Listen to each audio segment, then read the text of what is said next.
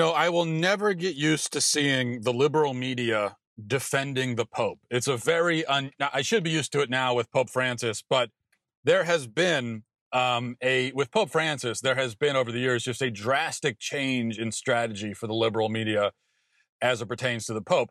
Up until Pope Francis, for as long as the liberal media has existed, their strategy has been to paint the Pope as a slobbering, dangerous bigot who came here in a time machine from the 11th century and is dead set on enslaving mankind. That's basically how the Pope has always been painted. Then Pope Francis comes along and everything changes.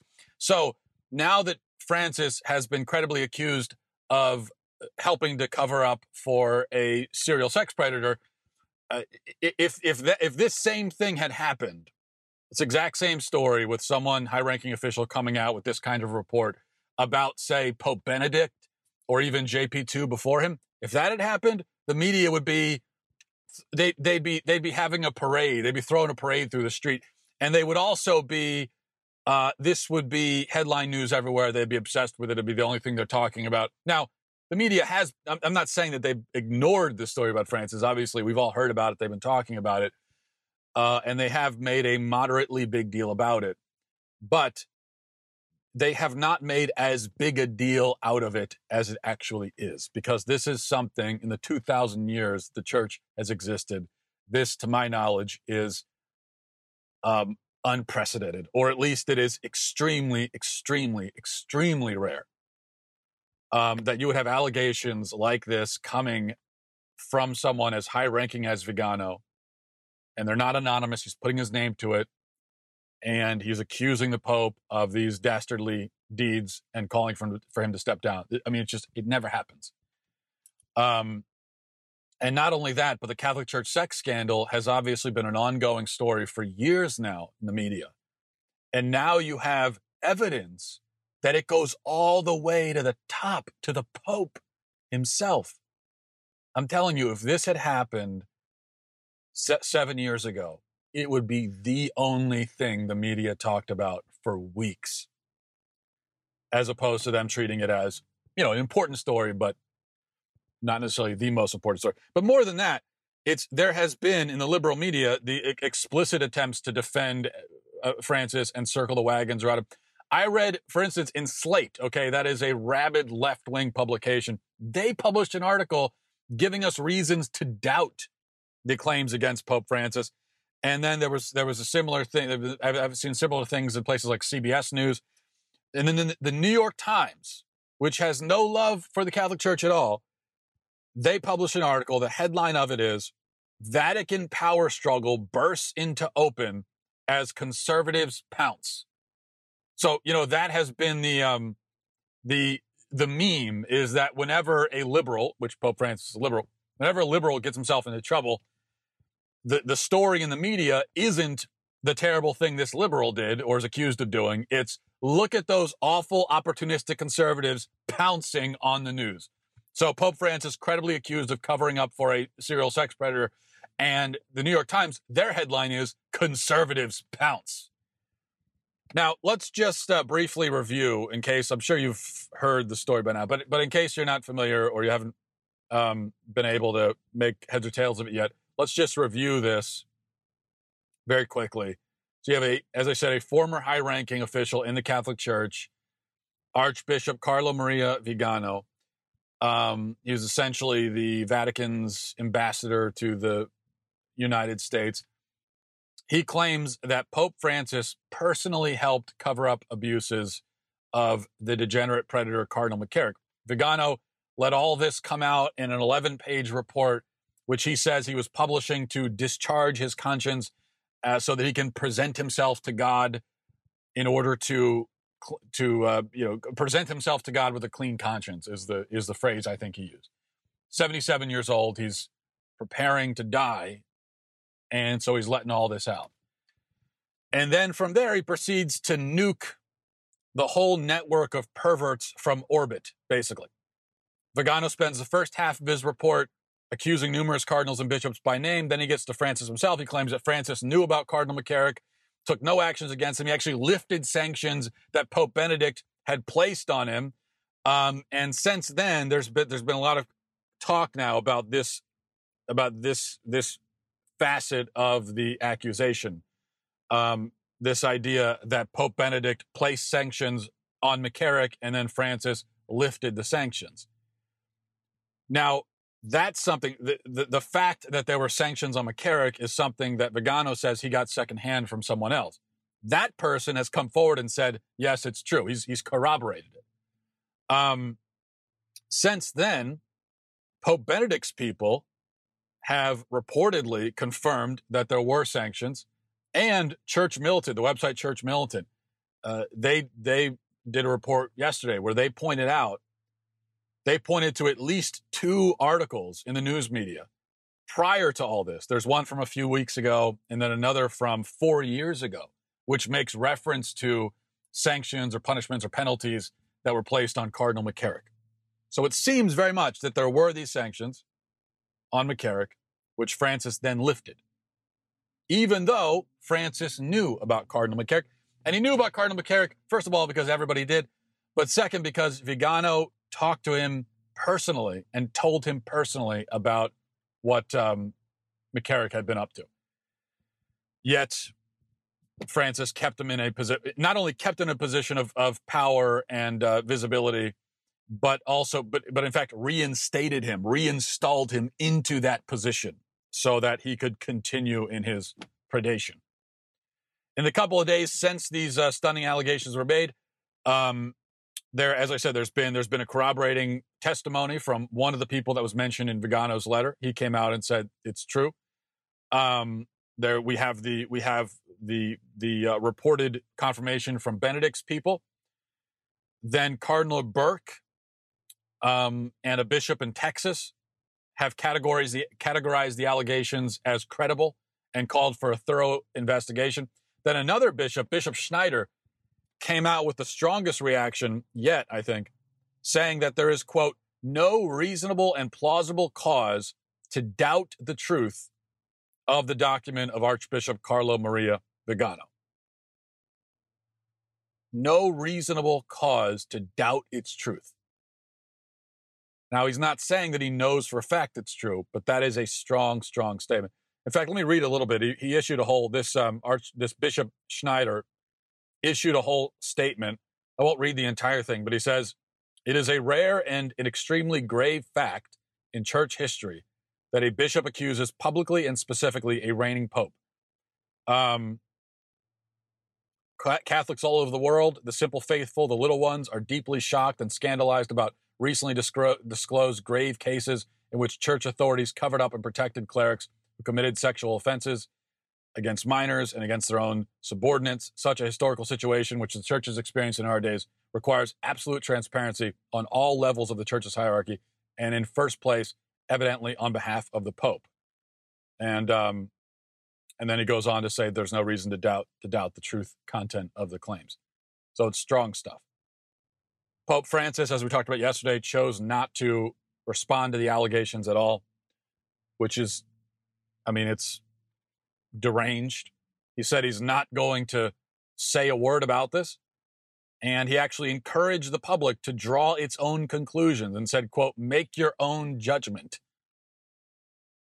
Now, I cannot conceive of that. It seems inexplicable, doesn't it? If you were, now put yourself in Pope Francis's shoes for a minute.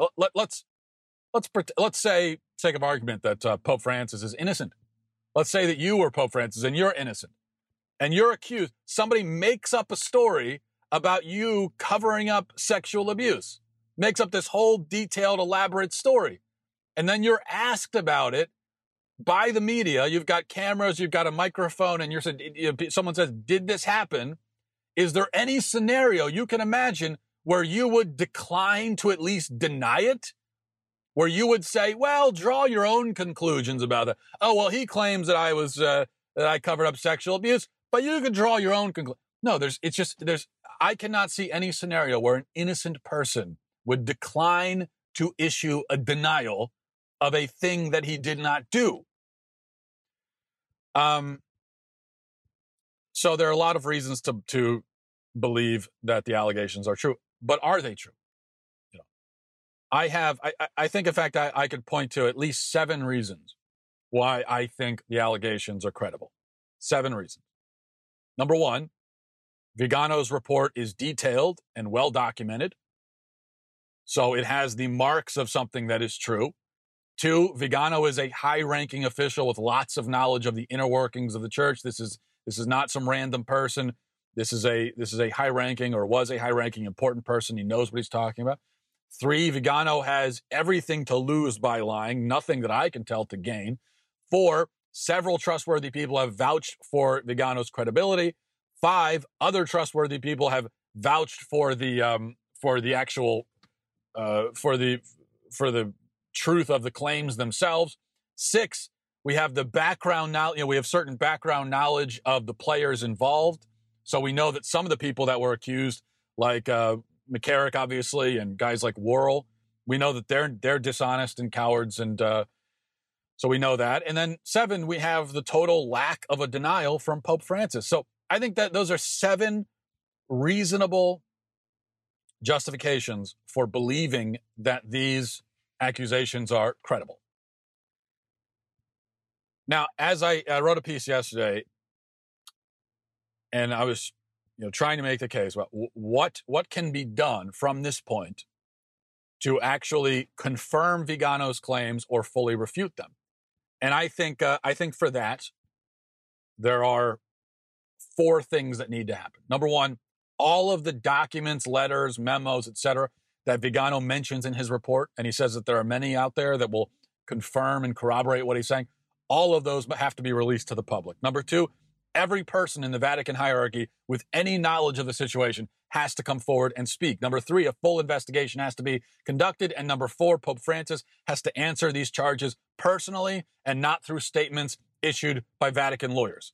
Because if he declines to comment and he goes back to the comforts of the Vatican, a few days later he issues some lawyerly statement, that is just going to make people even more suspicious. Now, if none of these measures are taken, then I think that the Catholic faithful and people all across the world will have no choice but to assume that a cover-up is ongoing and Francis is involved in it. He will have left them no other option. Pope Francis can no longer be given the benefit of the doubt. He can no longer just let this fester, let the doubt fester, because if he lets it fester, then I think the benefit of the doubt has to go to Vigano. It is up to him now to offer some evidence to prove that these claims are untrue. And if he's not going to do that, then we have no choice but to assume that they are true. And if the allegations are true, as I said yesterday, Pope Francis has to resign because he would lack the moral capacity to lead. And if he will not lead, if he will not resign, I should say, then he has to be pushed out. As for pushing the Pope out, after I said that yesterday, a lot of people have I'm not the only one who's been saying this. And there are others who have objected, saying, well, there's really no way to push a Pope out. I mean, what are you talking about? So there's no reason to talk about it because it's impossible to do. I don't think that's true. I think there is a way to get rid of a Pope, if you want to put it that way. That's how you want to phrase it. To my knowledge, there isn't any mechanism in place to officially have the Pope removed from office. So in that sense, there is nothing we can do. But in that same sense, we as individuals have little power to have anyone in any context removed from any position. You couldn't even get rid of the local Domino's assistant manager in your neighborhood if you wanted to. I mean, you couldn't do it on your own. You personally really cannot remove anyone from anything, if we're being honest, right? You and I are people with basically no power, and on our own, we can't remove anyone from anything. But as groups, we have virtually, I think, unlimited power in these kinds of situations. Because if the group is large enough and loud enough and consistent enough, it can basically push anyone from any position. If the position is Domino's assistant manager, well, then the group probably doesn't need to be that large. If the position is some political office, then the group needs to be much, much larger, but it can happen. For the Pope, the group needs to be extremely, extremely, extremely large, but it can happen. And this needs to be a group that is armed with prayer and righteous anger. If it turns out that the Pope is guilty, and it's not looking good for him, let's be honest. But if these allegations can be confirmed, or if there is enough corroboration so as to make the fact completely, overwhelmingly clear, or if the Pope, as I said, tries to ignore this completely and thus proves the existence of a cover-up by his lack of denial and his lack of action, well, then I think it'll be time for Catholics to rise up around the globe, to take to the streets, organize rallies, put pressure on their bishops to put pressure themselves on the Vatican. That's what I mean by pressuring, pushing. It's just a matter, if we get to this point, and I'm not saying we're there yet, but if we get to this point, then it's a matter of rising up, making your anger known, and saying, this is unacceptable, this is intolerable, this man does not have the moral capacity to lead. And so he must do the right thing and step aside. Ultimately, he has to make that choice on his own. But I think, I don't even think the most arrogant pope in the world, in the history, could remain in office in face of a worldwide backlash from his own ranks. Maybe I'm wrong, but I don't think so. So if we reach that point, it is not true to say that regular Catholic lay people are powerless. They do have quite a lot of power, actually. And even more power than that when you consider that the Catholic Church largely relies on them for funding. So that's power that we have as well. And I think we can use it. Now, there are many things about this that are unprecedented. And the idea of lay people rising up and demanding this kind of change, that is certainly unprecedented. That has never happened. Part of the reason why, though, that's never happened is because the situation is different in modern times. Back in the old days, if there was controversy in the church, if there was scandal, whatever, the average guy sitting in a pew probably never would have heard of it. The average peasant farmer in 1735 wouldn't have heard of most of these controversies or scandals, or if he did hear about them, he would have heard about them after the fact, after some proclamation or whatever is issued, and then he would go, oh, okay, well, I guess that's settled. But now we have, with just the nature of the modern world, living in the information age that we do, we have insight. We have a window into all of these machinations as they're ongoing. So then as regular people, we have a choice to make. Do we just sit back and hope that the people in power do the right thing? Well, it's clear we cannot hope for that because that has not been happening. Then the other choice is to stand up and let our voices be heard. And we're calling not, in that case, we'd be calling not for vengeance, not for anything like that, but standing for what is true and what is right. And demanding that morality and basic order be restored. Which I think is a very good, holy thing. So if we reach that point, then I think that is a tool that we have at our disposal, and we should not rule out using that tool if we get there. Thanks for watching. Thanks for listening, everybody. Godspeed.